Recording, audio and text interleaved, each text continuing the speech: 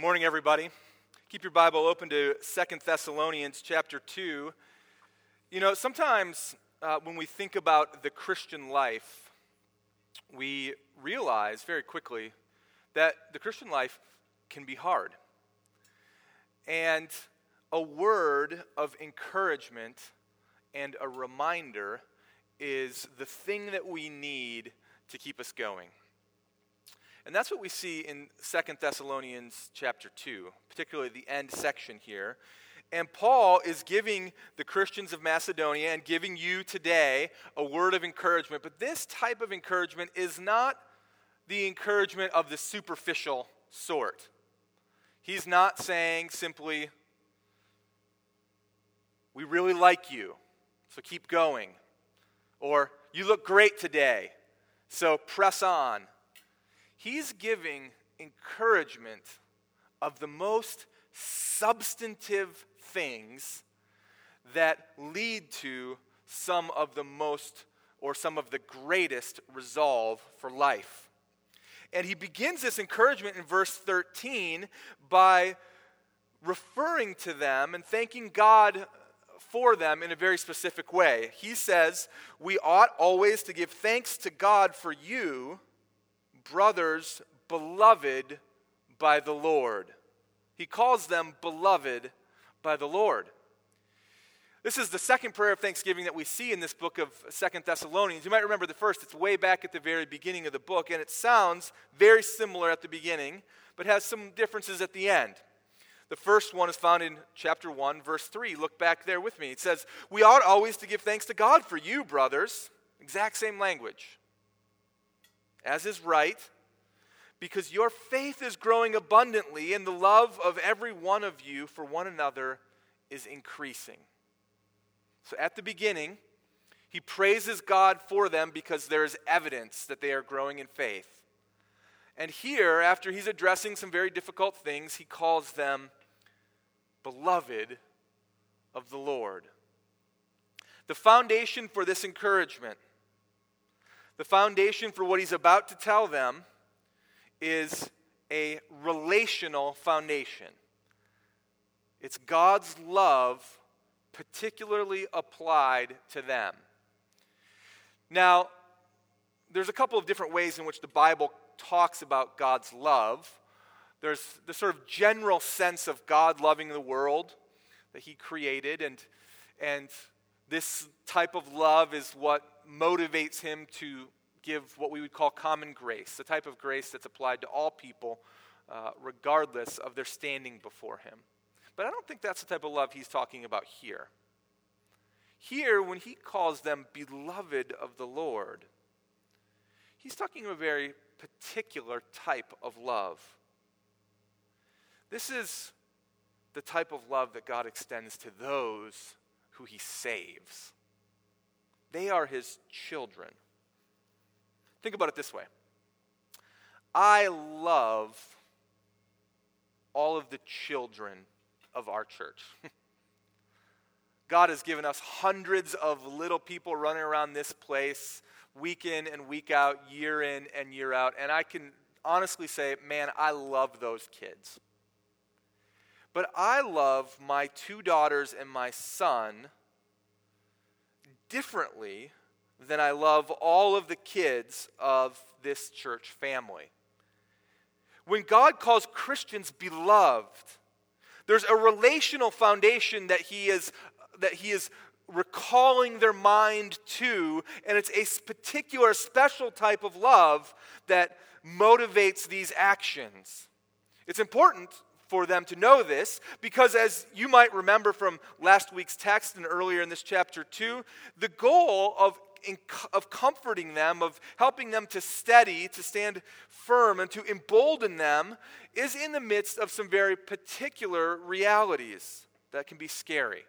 Early in chapter 2, he recognizes that Christians are experiencing a great amount of affliction during their time.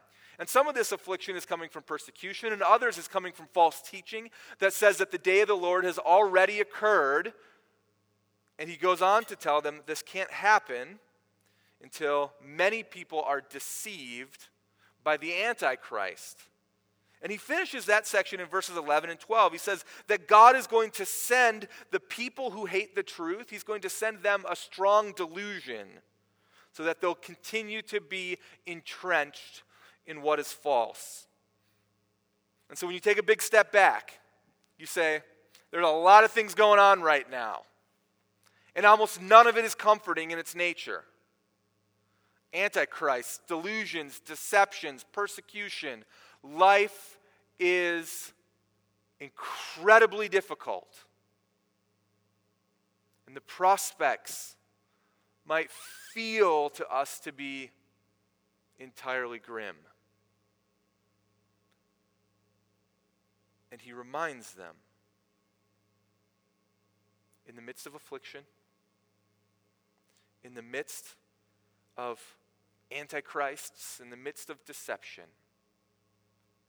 you are beloved of God.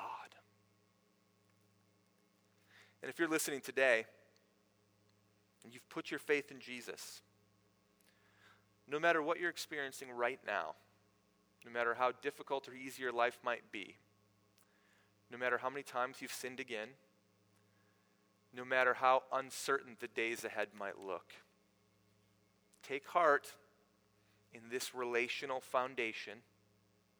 You are beloved of God.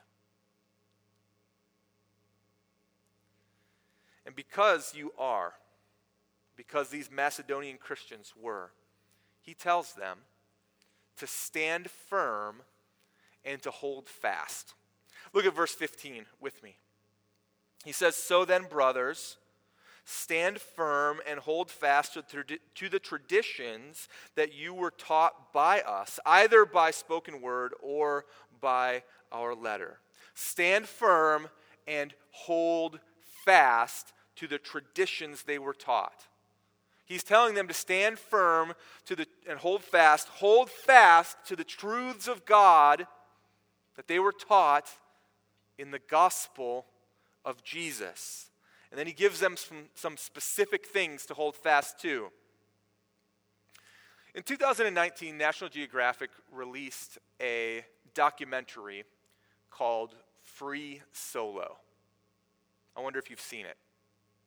It's absolutely fascinating. Free Solo is about a mountain climber, a rock climber, named Alex Hammond, and his quest to climb the rock face El Capitan in California's Yosemite National Park on a free solo climb, which is a 3,000-foot climb all by himself without a rope. Now, I'm not sure why anybody would want to do that on purpose. But nevertheless, the film continues and it shows how Alex Hammond is vigilant in his preparation, how his desire for this free solo is intense, how his training and his resolve shine through again and again. And all of those things are impressive. But there are so many variables for harm that can happen when you are on the side of a mountain. Fatigue can set into your muscles, and that can cause you to fall to your death. High winds could throw you off the side of the mountain. And how you stand and what you hold on to can make all of the difference. I mean, undoubtedly, there's a point on this climb when moving from place to place or hold to hold where things become tenuous. A long reach, a difficult position, a gust of wind, and the need for a firm standing underneath your feet and hands held tightly into the cleft of the rock. If he doesn't stand firm and if he doesn't hold fast, he is sucked off the side of the mountain to his death. When Paul tells the Thessalonians, and when he tells you to stand firm and to hold fast to the traditions you were taught in the gospel?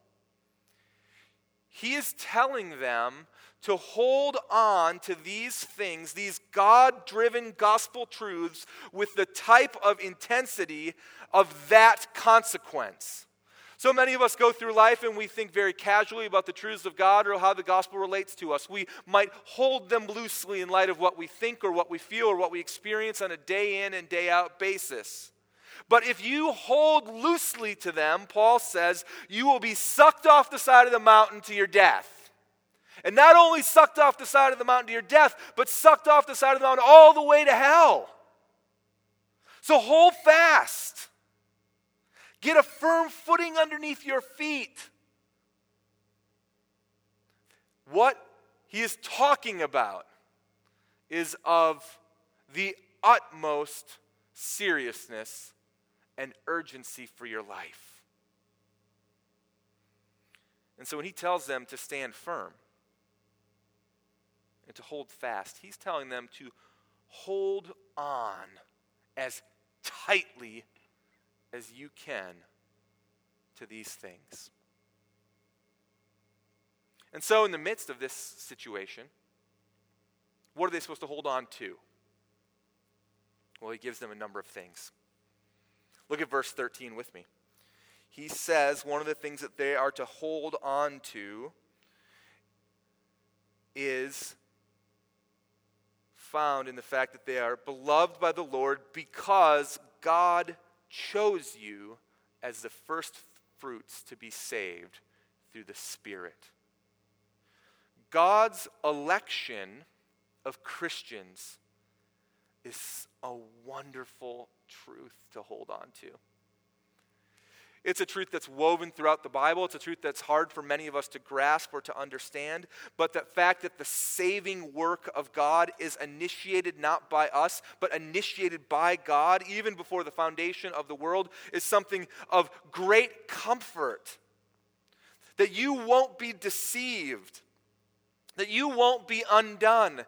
That the difficulty in your life will not be the ultimate end of you. That the midst of affliction will not pull you away. That antichrists will not deceive you. Because God doesn't choose his children only to unchoose them later. God doesn't change his mind on such things. He expresses a particular type of love to them. And so at this point, I know that many are going to ask, well, if God is the one who is initiating a relationship with us, if God is the one that's choosing us, then how do you know if you're chosen? How can we look at somebody and say they may or may not be chosen by God? Well, I think 1 Thessalonians, the previous book, the previous letter to this group, gives us enough of an answer that we need to know. He says in 1 Thessalonians chapter 1, verses 4 and 5, he says this: we know, brothers, loved by God. Sounds pretty familiar, doesn't it? We know, brothers, loved by God, that he has chosen you. Because, how do we know? How do we know that God chose them? The Christians in Macedonia, because our gospel came to you not only in word, but also in power and in the Holy Spirit and with full conviction. You know what kind of men we proved to be among you for your sake. How do you know if these Macedonian Christians are chosen by God? What is the evidence?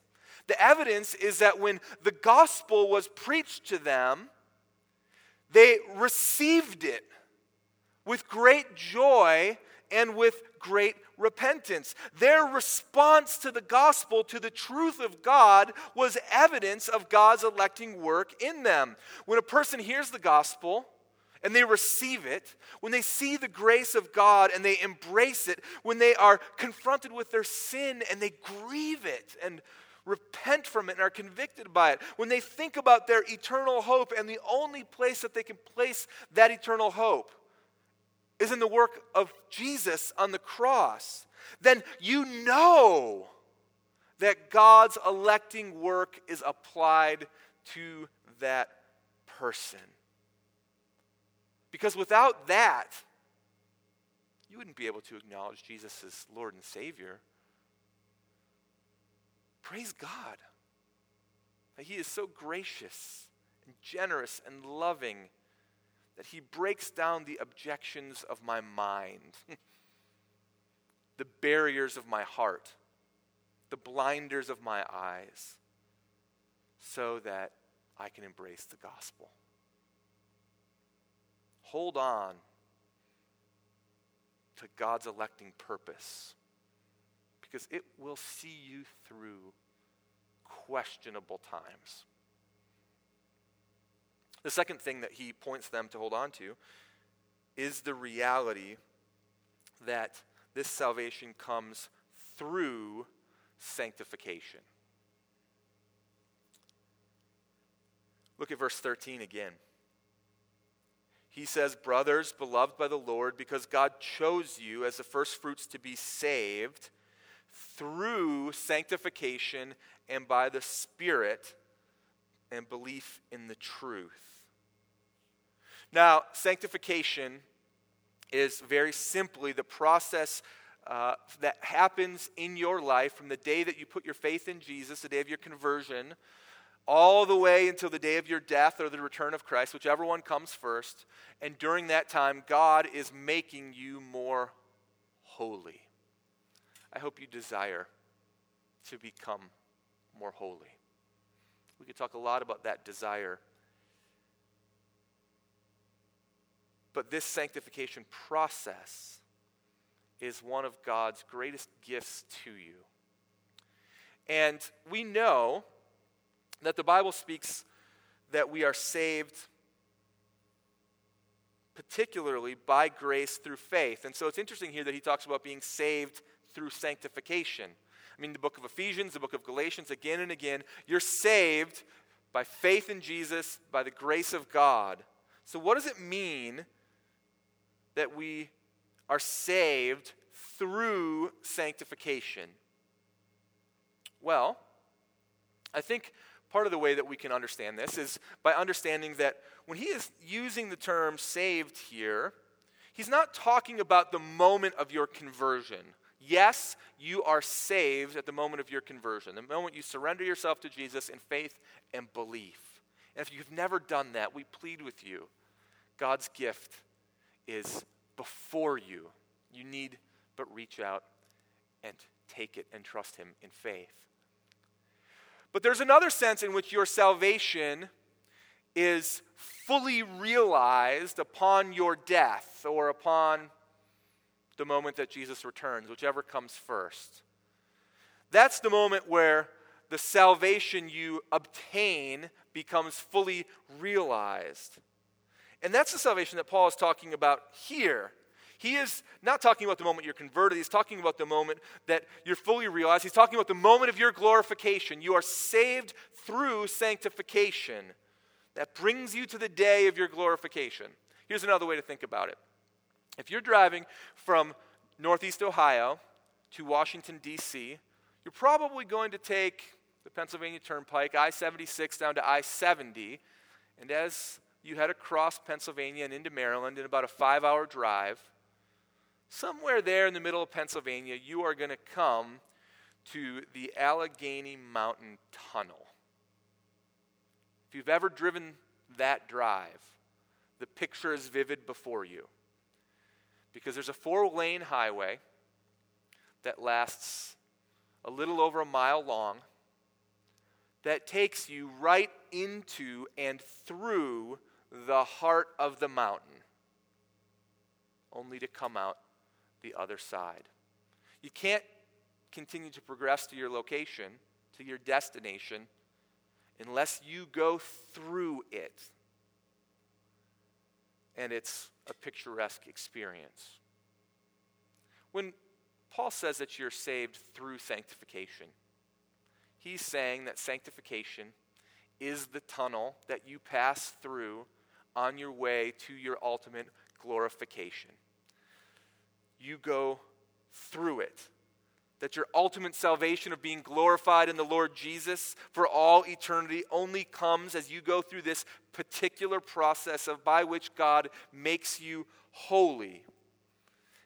And this is the will of God for your life, for every single one of your lives who is called his children. 1 Thessalonians 4, verse 3 says this very plainly. You want to know what the will of God for your life is? This is the will of God, Paul says. Your sanctification. And practically, this means a number of great things for you. Practically, it means that you should expect to grow and change in this life. Practically, it means that you should seek out growth and change in this life. That the Christian life is not one of simple passivity, but that you have the opportunity to participate in that growth and change, that sanctification. But it also means that part of the refining process of holiness in your life happens through the circumstances of this life, and some of those circumstances are difficult in their nature. Just like the athlete trains in pain in the gym, just like the academic trains in a somewhat painful way in the study, so too there's a training for the Christian life, but it only happens by engaging in the Christian life. And this training happens sometimes when life is all too hard or difficult. And you're tempted maybe even to think that God is absent or that he's abandoned you, or that his gaze is somehow fixed upon something or someone else, and he doesn't see or know all of the struggle that you might be engaged in. But at that moment, you remember something. You remember that he loves you. You remember that he chose you. You remember that this is evidenced in your life by your reception of the gospel. And then you start to have the framework to think through the difficulty you're going through, and you realize that God, even right now, through the midst of pain and suffering and affliction and difficulty or confusion or uncertainty, even right now is enacting his will for you. He's taking you through the tunnel of sanctification. He's making you more holy in a way that can only come at times through difficulty. And that's why Paul says that our present sufferings are incomparable to the glory that will be revealed in you. So you hold fast to God's choosing. You hold fast to the fact that salvation comes through sanctification. You hold fast to the calling of God, verse 14 in your life, that he calls to you and you hear and know and see and feel and respond to him. And you hold fast to the fact that in view for the Christian, there is a particular prize that verse 14 tells us, which is the glory of Christ. Look at it with me. He says, to this, he called you through our gospel, and here's the result, so that you may obtain the glory of our Lord Jesus Christ. That's the end result. That you get to participate in, gain, enjoy the glory of Christ applied to you. Now, glory is often, the idea of glory, of course, is often associated with honor. An exalted honor. The exalted honor, this particular exalted honor that God gives to the Christian will be the greatest hope for you in a time when you feel a particular amount of dishonor in this life. To have the glory of Christ is the thing that we desire the most. And many places in Scripture remind us again and again and again of this glory that is in view, because it is mysterious to us. It's seems distant to us. It doesn't seem like something we can grasp or reach out or take hold of. But be encouraged. 1 Thessalonians 2:12, Paul says, we exhorted each one of you and encouraged you and charged you to walk in a manner worthy of God, who calls you into his own kingdom and glory. Romans 5:2, through him, being Jesus, we have obtained access by faith into this grace in which we stand. We rejoice in the hope of the glory of God. Romans 8:17, if we are children, then we're heirs, heirs of God and fellow heirs with Christ, provided we suffer with him, in order that we may also be glorified with him. Colossians 1:27, to them God chose to make known how great among you, among the Gentiles, are the riches of the glory of this mystery. The riches of the glory of God, mysteriously applied, which is Christ in you, the hope of glory. Friends, if you are waiting for the end of your life and a particular type of reward or a particular type of prize or a particular type of accolade or a particular type of material possession, let me encourage you, all of those things will pale in comparison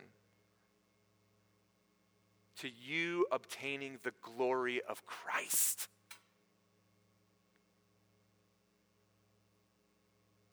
Let that motivate you. Meditate on what that could possibly feel like. And then stand firm and hold fast. Never lose your grip on the side of the mountain of the gospel of God.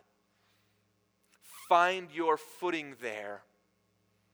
Hold on with all of the seriousness and urgency and might that you have, because the winds are trying to suck you off the side of that mountain all the way to your demise and even all the way to hell. But God chose you.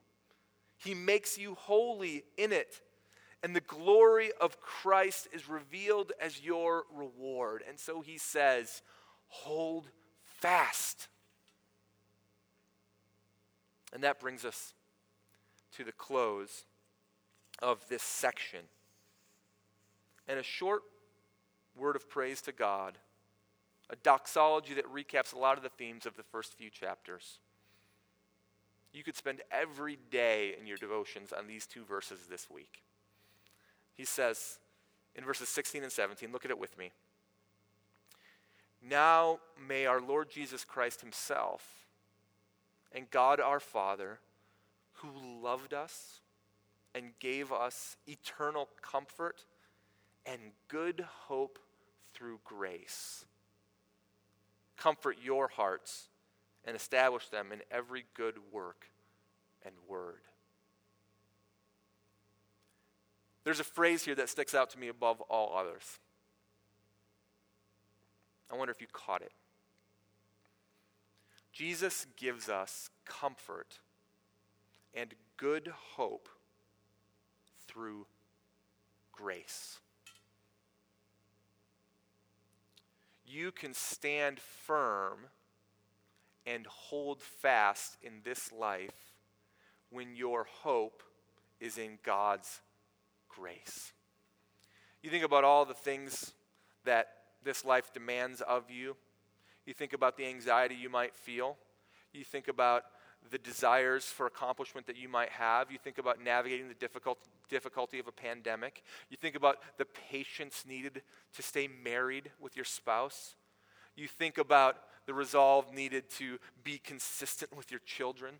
You think about all of the things that God might demand upon you.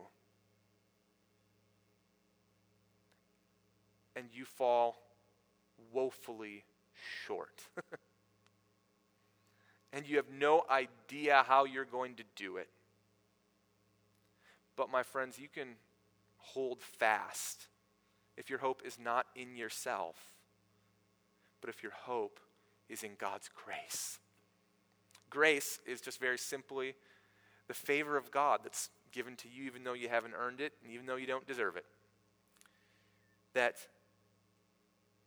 this grace permeates every single one of these aspects that God tells us to hold on to. That grace permeates the fact that God chooses us, that he calls us, that he gives us the ability to believe the truth, that he sanctifies us, and that he gives us the glory of Jesus someday. This has all happened simply by God's grace. It happens through grace. Grace, that the whole work of God happens in the life of the Christian. And that gives you great comfort, and you can place your hope there, because it's grace that is unwavering and unfailing in its nature. Lest you be tempted to think that you need to be good enough to approach God. And that you're going through life, as I've heard again and again, and you're just waiting to get a couple more things, a couple more pieces in place, and then you'll start to take a relationship with God seriously. Then you'll feel good enough to approach him again. But my friends, your hope is not in you. Take comfort and have good hope, because God's election is by grace.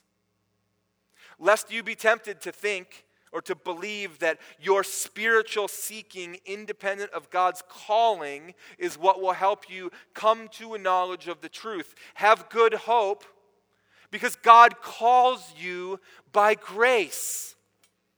Lest you be tempted to think that your German genes, or your Italian genes, or your Asian genes, or your African genes are strong enough to see you through the difficulties of life and lead you to ultimate strength. Remember that your hope is not in you. Have good hope. God sanctifies you by his grace. You can stand firm and hold fast when your hope is in God's grace.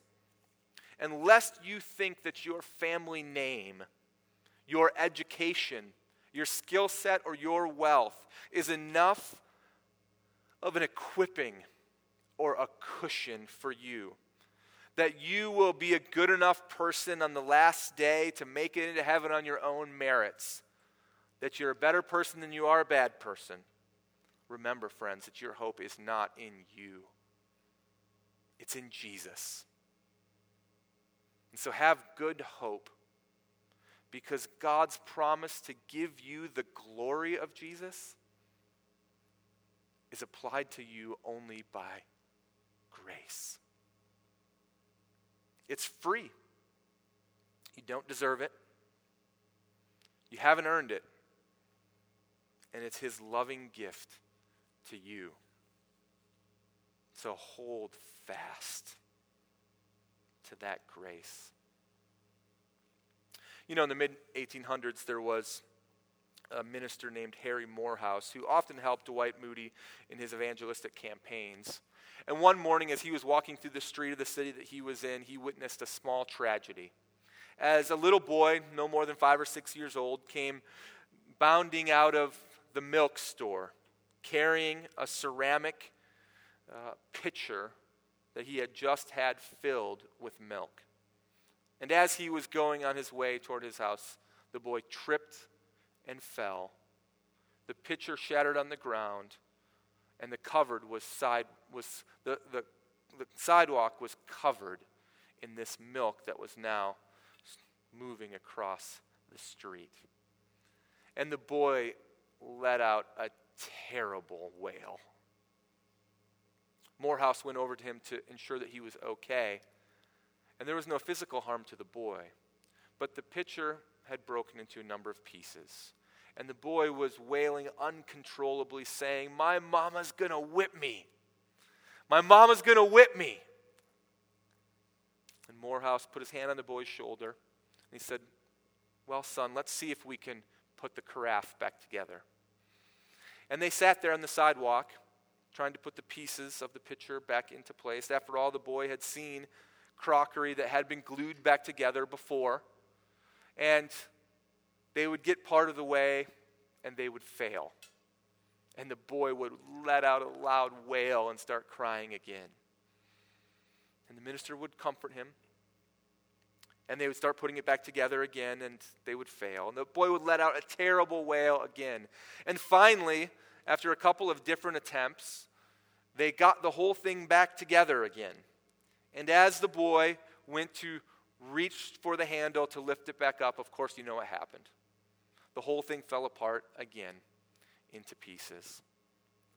And now uncontrollably weeping, the child sat on the sidewalk in a puddle of milk, with his pitcher broken into many pieces. And Morehouse picked him up.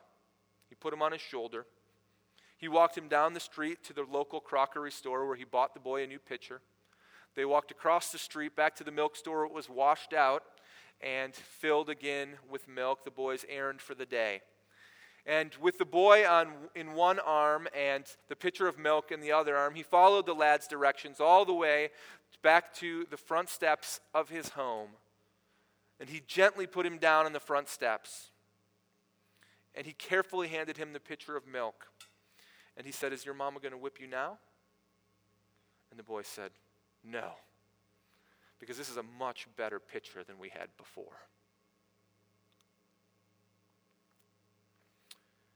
Whether you accept the fact or not, the pitcher of your life and its milk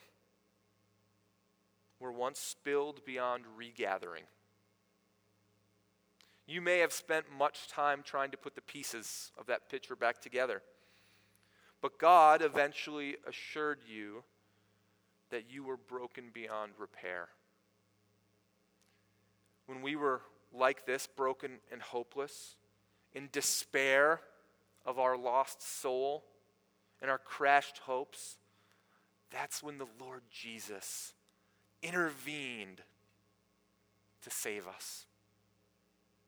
He may have to watch our efforts to try to put the pieces back together for a little while, until we come to the place where we believe beyond a question that's impossible for us to repair our lives in such a way that would ever satisfy the holiness of God. It is then that he picks us up. He carries us in his arms. He purchases for us an entirely new nature, an entirely new life that he imparts to us on the basis of his loving kindness and his tender mercies. It's not because there is good in us, but it was because there is grace in him. Friends, you can hold fast no matter what you're experiencing right now. The good times and the bad, the ups and the downs. You can hold fast when your hope is in God's grace. He chose you. He called you. He sanctifies you. He allows you to believe the truth, and he promises you the glories of Christ. Now that is an encouragement that helps you through the most difficult of times and gives you resolve for the days that are ahead. So be so encouraged. Let's pray. Father, the action of you is beyond measure. The grace that you bestow is beyond compare. And the truths of how they are applied to us, though mysterious to us in many ways, give us a framework and a vision for the days that are current, the days that are ahead, and the time of eternity. So help us, God. Help us right now to reassure, to stand firm, to find our hand in the cleft of the mountain of the gospel of God, and to never, ever, ever let it go. For the sake of our good and for your glory. Amen.